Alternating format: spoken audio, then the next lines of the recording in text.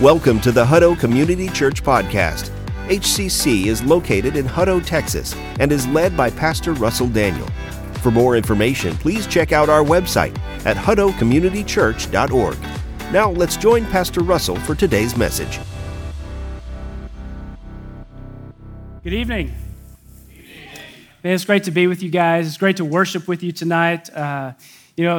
Sometimes we play music so loud that I can't hear you guys worship, and I could really hear you guys tonight. And so I just applaud you for worshiping the Lord, and it's just a joy to do so. Today, we're just going to jump right into the message tonight. So if you've been following along with us, we've been going through the book of Acts, which really details out what happens to the first followers of Christ in that first century church. And last week, we talked about Paul going to Philippi, and while he was in Philippi, we saw three different individuals from various backgrounds give their life to Jesus. First, we saw Lydia, who was a well-to-do, good, moral, upright person.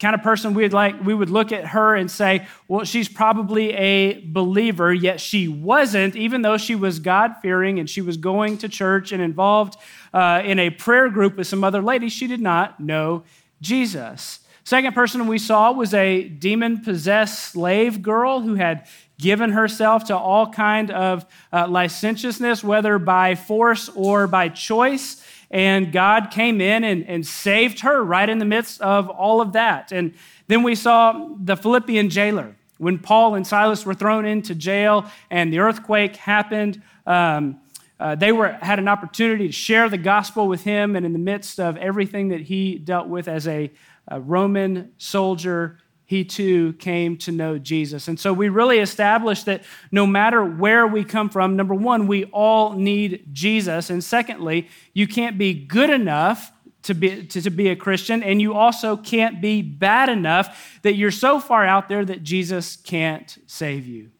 So that was Philippi, and that was last week. And I don't often urge you to do this, but if you missed that message, I would highly encourage you, go back and listen to that one online. It's on Facebook, YouTube, and anywhere you get your podcast. Today, we've moved forward in Paul's missionary journey. So he leaves Philippi, then he goes to a city called Thessalonica, and from there he moves on to Berea. And while in both of those cities, he faced persecution that pushed him ahead to that ancient Grecian city called Athens. And so Paul goes ahead of all of his companions to Athens, and he's kind of wandering around the city. You know, he's doing the touristy thing, and he's looking at all the things that are there and the great buildings that they've constructed, and he's also looking at all of the different gods that they have. If you grew up in the South, then you're probably familiar with the saying, there's a church on every street corner. And most small towns in either Texas and throughout the South have a church on every street corner. And in Athens, they literally had a god on every street corner and everywhere in between. And so Paul notices this. And we're going to pick up the scripture today in Acts chapter 17 and verse 16. And the verses will be on the TVs behind me. And verse 16 simply says, "Now, while Paul was waiting for them," meaning his companions to come and meet them in Athens, "his spirit was provoked within him as he saw that the city was full of idols." So as Paul is wandering around that city of Athens, he begins to notice that there are statues of gold, of silver, of stone, and of wood, and people call these gods. And while he's walking around, people are trying to feed these images. They're washing them. They're laying down prostrate before them and worshiping them. And Paul, knowing the one true God, his heart breaks within him. See, this city was full of idols, and people gave their time and their money and their energy to serve these pieces of stone and wood. Now, I think about that and what that must have been like then, and I look around our society today, and I think we're not all that different. Now, you probably don't have little statues, like little statues of Buddha or whatever in your home. And if you do, I just pray that you take that and throw that away tonight when you get there. We don't have shrines that we set up. We don't have images made of gold and silver that we bow down and worship, and we're not trying to feed them. We're not actually going after them. But our idols are much different, yet they are no less damaging and damning to our souls. So what are those? As I thought about this message this week and thought about all the idols that we have in our day and time, I mean, we could probably spend 45 minutes talking about the different idols. But I think there are just a few that really stand out in 2021. The first one I think about is comfort. The idol of comfort. We want to do everything we can to be comfortable. I mean, literally everything. It's why we put those little black chairs we put them at the very back so they don't have cushions on them. These blue chairs have cushions, and they are way more comfortable to sit on. And nobody sits in the back except for one person way back there. But we want to be comfortable. You think about the things we buy. You think about our homes and how they are made for comfort. I mean, we live in the suburbs of Austin, which is like the epicenter of comfort. Our homes are often near work, and it's near the grocery store, and everything is just so convenient. And really, when things are not convenient, we have a tendency to say, ooh, yeah, I can't do that, can't be there. And it might be something as simple as a meeting, that you've set a meeting with someone, but then something else comes up that's going to make you more comfortable or is maybe just more convenient, and that meeting is inconvenient. And so you call that person up and say, hey, I'm so sorry. I know we're supposed to meet in like 10 minutes, but I can't be there. And you just leave somebody on the hook over here. It's convenient. What about pleasure? The God of pleasure. I mean, whatever makes us feel good in the moment. And our whole entire marketing system is built around this because it's all about you. Yet life is not really all about you at all. So we have comfort and convenience and pleasure. What about kids? You say, what, Russell? I don't worship my kids. No. But if we were to define an idol as something that we give our time and our money and our energy to, that takes the place of maybe more important things in life, like spiritual things and doing the will of the Lord, then kids is pretty high up on the list. I mean, it doesn't take long for me to scroll through social media, and it's post after post after post of kids doing this, kids doing this, kids doing this, kids doing this. And kids get a little older and they get into that athletic stage, and it's such a temptation just to feed that God and give all our money there, give all our time there, and we give all our weekends there because we're hoping and we're praying that somehow they're going to get some kind of scholarship. And we put our kids on a pedestal. And we live our lives through them so that they become these mini gods, and our well-being, how we feel as a parent, if we're doing a good job or a bad job, is completely built around how our kids perform. And if they do really well, then we feel so good about ourselves and life is good. But if they do poorly or if they let us down, then all of a sudden we're a failure as a parent and become a failure in life. And frankly, that's too much weight for any child to be able to carry. And so it's no wonder when we look at the school system that kids are depressed, that they have thoughts of suicide, that they're struggling with academics, just the simple stuff because they've got so much pressure because we've made them an idol. I think about the idol of busyness, right? Like somehow in our weird culture, we've become, busyness has like become a thing. That, oh man, I'm just so busy. You know, every time you ask somebody, how you doing? Oh, I'm just so busy all the time. And it's almost like we think being busy is a really, really good thing when actually the Lord said, hey, set aside one day for me for rest. But we just kind of ignore that and think that we can just stay on the treadmill full speed ahead. We were never meant to live like that. What about being right? Like over the past 3 or 4 years, like as things have happened in politics and with COVID, like there's the God of being right. And so whatever the issue is, I have to be an expert on that, and I have to be right. And if you don't agree with me, well, then we just can't even have conversation anymore because I'm right and you're wrong. And we've lost the ability to share opinions and ideas. And really, we see this worked out most of the time on social media, and people will say their stance on one thing, and then, of course, all hell breaks loose, and you've got all kinds of comments going on. But people want to be right and seen as important as an expert. You know, I think about sports. Ouch, that one hurts a little bit, especially for those of you who love football. And football is my favorite sport to watch, but how often do we build our schedules and we build our social life? And we even maybe either come to church or avoid church based on our team's football schedule. Guilty? Yeah, that one hurts. And this doesn't even mention cars and clothes and having to make that extra dollar so I can afford that bigger, nicer house so that I can keep up with all of the friends that are in my circle. And so you see, though we're 2,000 years removed from when this passage of Scripture was written, we have our own idols that we have to deal with.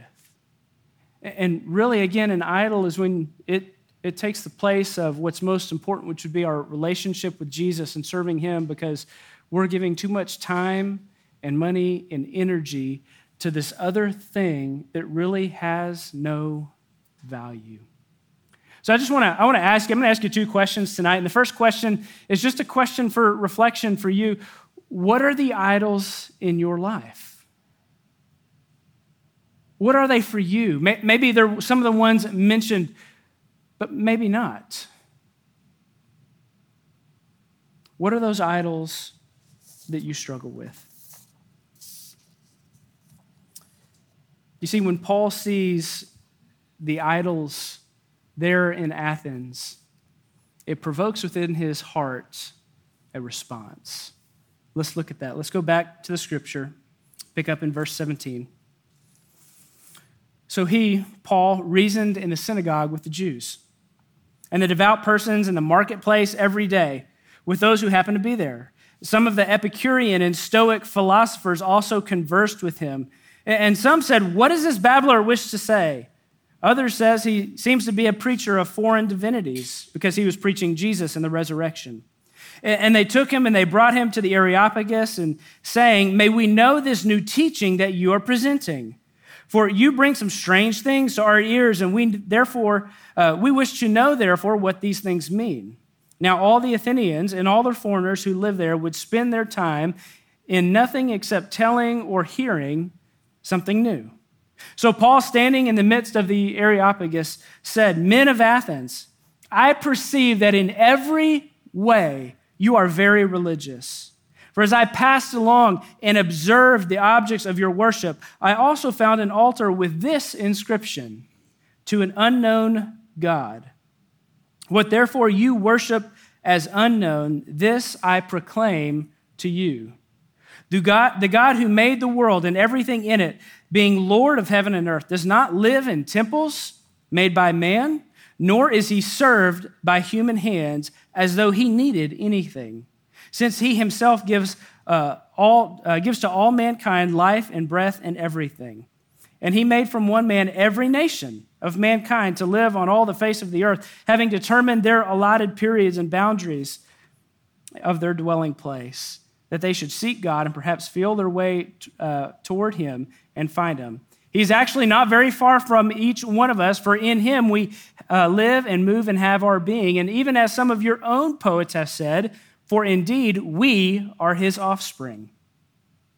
Being then God's offspring, we ought not to think that the divine being is like gold or silver or stone, an image formed by the art and imagination of man. The times of ignorance God overlooked, but now he commands all people everywhere to repent, because he has fixed a day on which he will judge the world in righteousness by a man whom he has appointed. And of this he has given assurance to all by raising him from the dead." And then notice the response. Now, when they heard of the resurrection of the dead, some mocked. But others said, "We will hear you again about this." And so Paul went out from their midst, but some men joined him and believed, among whom were also Dionysius the Areopagite and a woman named Damaris and others with him. So as Paul is walking through the city of Athens, we see that his heart is provoked within him, and he just begins to share the gospel with everyone that he's able to find. So first he goes to the Jews. As was his practice in every city that he went to the Jewish synagogue and began to unpack the gospel to them. From there, he went into the marketplace and he began to share it with the people who were there. And so much of this was stirred up, and people began to hear what Paul was saying. They said, "Hey, listen, why don't you come before our rulers and just share what you're talking about? We've heard bits and pieces. Some of it sounds a little bit weird, but we want to hear you out because we like hearing new things." So that's exactly what Paul does. So Paul says, listen, you guys have a lot of gods here. In fact, you've got an altar built to the unknown God. And Paul just simply says, I know that God. He's the God who made heaven. He's the God who made earth. He's the God who gives us all life. And we know this because he sent his son Jesus to die on the cross for us and was resurrected 3 days later. And so some people hear this and they're like, a resurrection? Well, that's foolish. And they walked away from him. Others said, man, that's really interesting. We want to hear more about this. And then others began to follow Jesus immediately. And so what Paul does is he begins to deconstruct their belief system, but he doesn't just deconstruct it, he also reconstructs it and said, your whole belief system over here is wrong, and here is the way that you should be believing. He's the God of heaven and earth and everything that has been made. Worship him through his son, Jesus. And so we saw those three responses. Some mocked, some said, I'm interested, and some actually believed. And that's the same for you and me today. Those responses don't change. And so what this ought to do for you and me is to begin to take the pressure off sharing the good news of Jesus with others. Like, it's not up to me. Like, I can't change your heart. I can give my best words and I can convince you from the scriptures, but ultimately it is God who does that. And so some of you will listen and say, yes, let's do that, I'm in. Others are going to say, well, Pastor, let's talk about that a little bit because I have some conflicting ideas over here. And then some are going to say, this isn't for me. I'm going to go somewhere else. And that's all out of our control. Our job is to faithfully share the gospel. But the thing that I really want to point out to you here is when Paul saw all of the idols that were in Athens, the scripture says back in verse 16 that his heart was provoked. So much so that he had to go through all of this and share the gospel with anyone who would listen. And so, church, my second question for you tonight is, what is it in your heart that is provoked? Like when you look around our world today, what is it that just really stirs a passion in your soul? Let me give you an example. When Brooke and I first went on staff with Austin Christian Fellowship, and our task was to drive around the city and pray and find out where God wanted us. And so that's what I did. And was driving on 130 north one day, past 45, and then began to see all of the neighborhoods along the eastern side of 130. I saw rooftop after rooftop after rooftop, neighborhood after neighborhood after neighborhood. And the thing that struck me was, where are all of the churches in this place? And so I went home and I Googled, I said, okay, where are the churches at? Surely they're there. And I found there wasn't but just a small handful, and did more research and found out that the population had exploded out here, but yet the church had kind of stayed put where it was, and there was only a small handful of churches that weren't really reaching the population here, and my heart was burdened. Because even if you drive on the upper deck of 35, going either north or south, and you look over downtown and just north of downtown Austin, you still see churches everywhere. You can see their steeples. But out here, there was none. And so in my heart, the Lord provoked us to move out here, that we might be able to share the good news of Jesus with those who are here. So what is that for you? Like, what really does the Lord stir up in your heart when you see something that's wrong in our day and time? I think about maybe is it men who are not living according to the standards set out in Scripture? They're not leading their family spiritually. They're just really boys who are in a man's body, not really pursuing anything, not really doing anything with their life, just kind of living for the day. Maybe it's women. Maybe it's women who find their being in how they look. Maybe for you, it'd be to come alongside women, be able to show the value that they have just in who they are, no matter what they look like, no matter how they dress, that God loves them just as they are and wants a deep and just abiding relationship with them. And you have a passion to be able to come alongside women. Maybe it's the unborn child. Many of you in this room, I know you have supported the Pflugerville Pregnancy Resource Center that we partner with, and you have a passion for those unborn babies. And every time you think about them, God stirs something in your heart, and maybe you would walk alongside a Pregnancy Resource Center, not only give to them financially, but help the young women who are going through such a difficult time in their life. See, I believe that each of us has something that stirs our heart, that there's a passion in there. And I believe what God is calling us to do is to set aside the idols that we have in our life, the things that we pursue, we give our time and our energy and our money to, that really don't give us anything at the end of the day. They don't satisfy, they don't bring us closer to Jesus. Let us set all of those aside and pay attention to what is provoked within your heart, and pursue that instead, and connect the passion that is within your life to purpose, really God's purpose. And so I don't know what that looks like for you and me, but I would just wager that the reason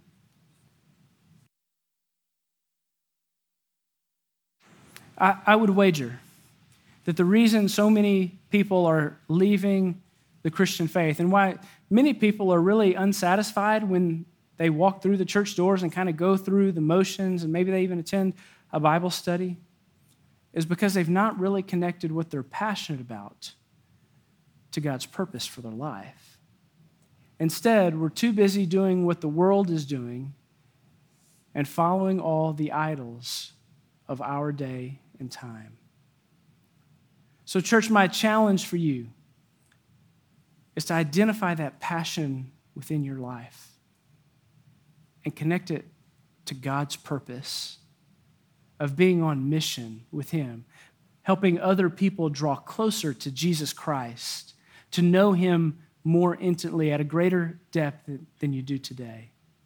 And so it might be that you love to play golf, and that's what you're really passionate about. You love that, and you would just commit that, man, when you go and play that round of golf, that you would take someone along with you. And maybe it's no longer really just about the game, but it becomes about the relationship there and having spiritual conversation with that other brother or sister.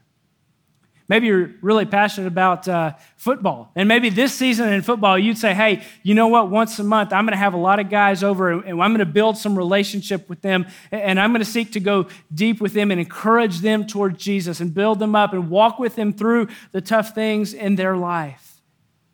And I would connect my passion to godly purpose. So whatever that looks like for your life, church family, I can't overstate how important this is to connect what God provokes within you, what you're just super passionate about, to His purpose.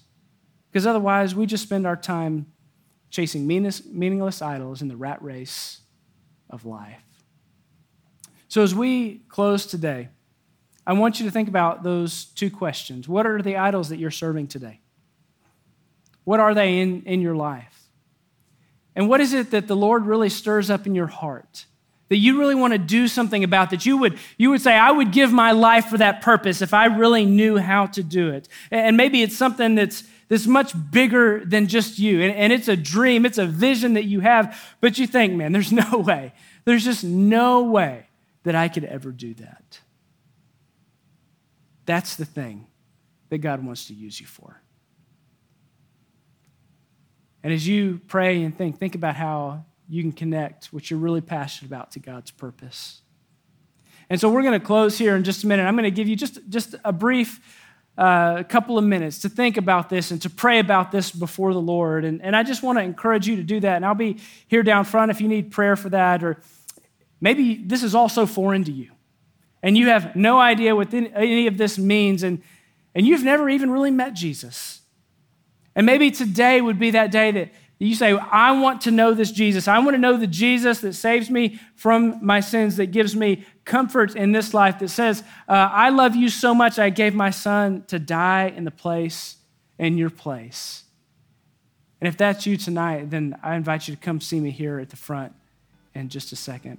So I'm going to pray, and then I'm going to give you just a couple of minutes to do business with the Lord this evening. Would you bow with me?